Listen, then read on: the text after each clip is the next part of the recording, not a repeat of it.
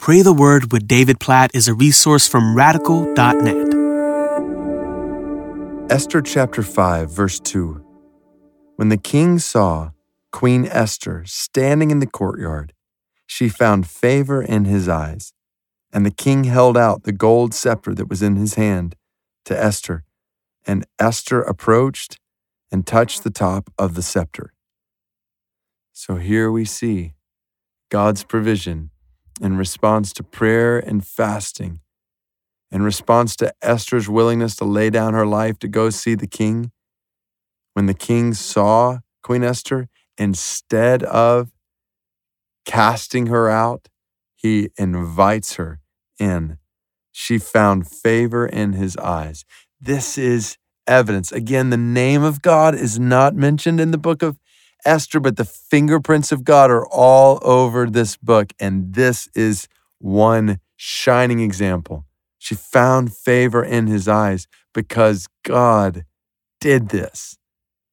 You know, this is one of the things I pray in my own life when I think about people who don't know Christ that I'm trying to share the gospel with. And I think about people groups in the world where the gospel's not yet gone. One of the things I pray for is favor. Not favor so that I can advance myself in someone else's eyes, but favor so that there will be a hearing for the gospel. I pray for that in people groups not yet reached with the gospel. I pray that as missionaries go, that God will grant them favor, that leaders in that people group, that men and women in that people group would look upon those who are bringing the good news of the gospel and grant them favor, see them in a favorable way, and receive what they have to share. So I think this is a good thing to pray. Paul, when we get to the New Testament, when he encourages or asks the church to pray for him, he prays that God would give favor, that God would open doors for the gospel through him, that God would give him success in this work. So let's pray for that now. God, I pray for this in my own life, but not just my own life. I pray this for every person who's listening. As we have people in our lives that don't know Christ in our spheres of influence, God, we pray that you would give favor in their eyes, that you would incline them favorably toward us. God, that you would do something that we can't control, we can't manufacture. God, we want to be faithful to live as salt and light.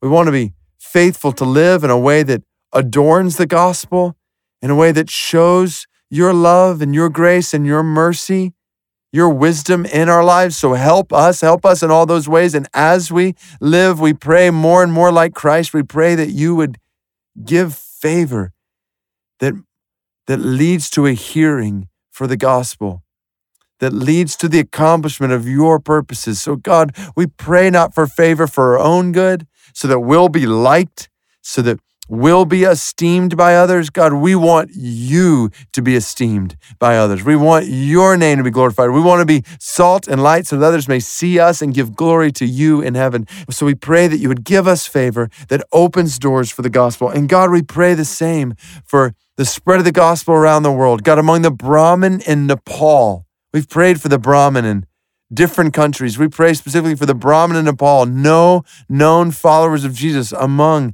this people group in Nepal. Please, oh God, cause your church to go to them, raise up workers to take the gospel to them, and give those workers favor, we pray, in the eyes of the Brahmin.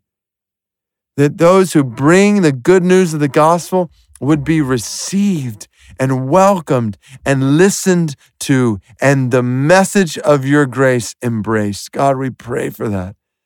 We pray for favor, for the spread of your fame. In Jesus' name we pray. Amen.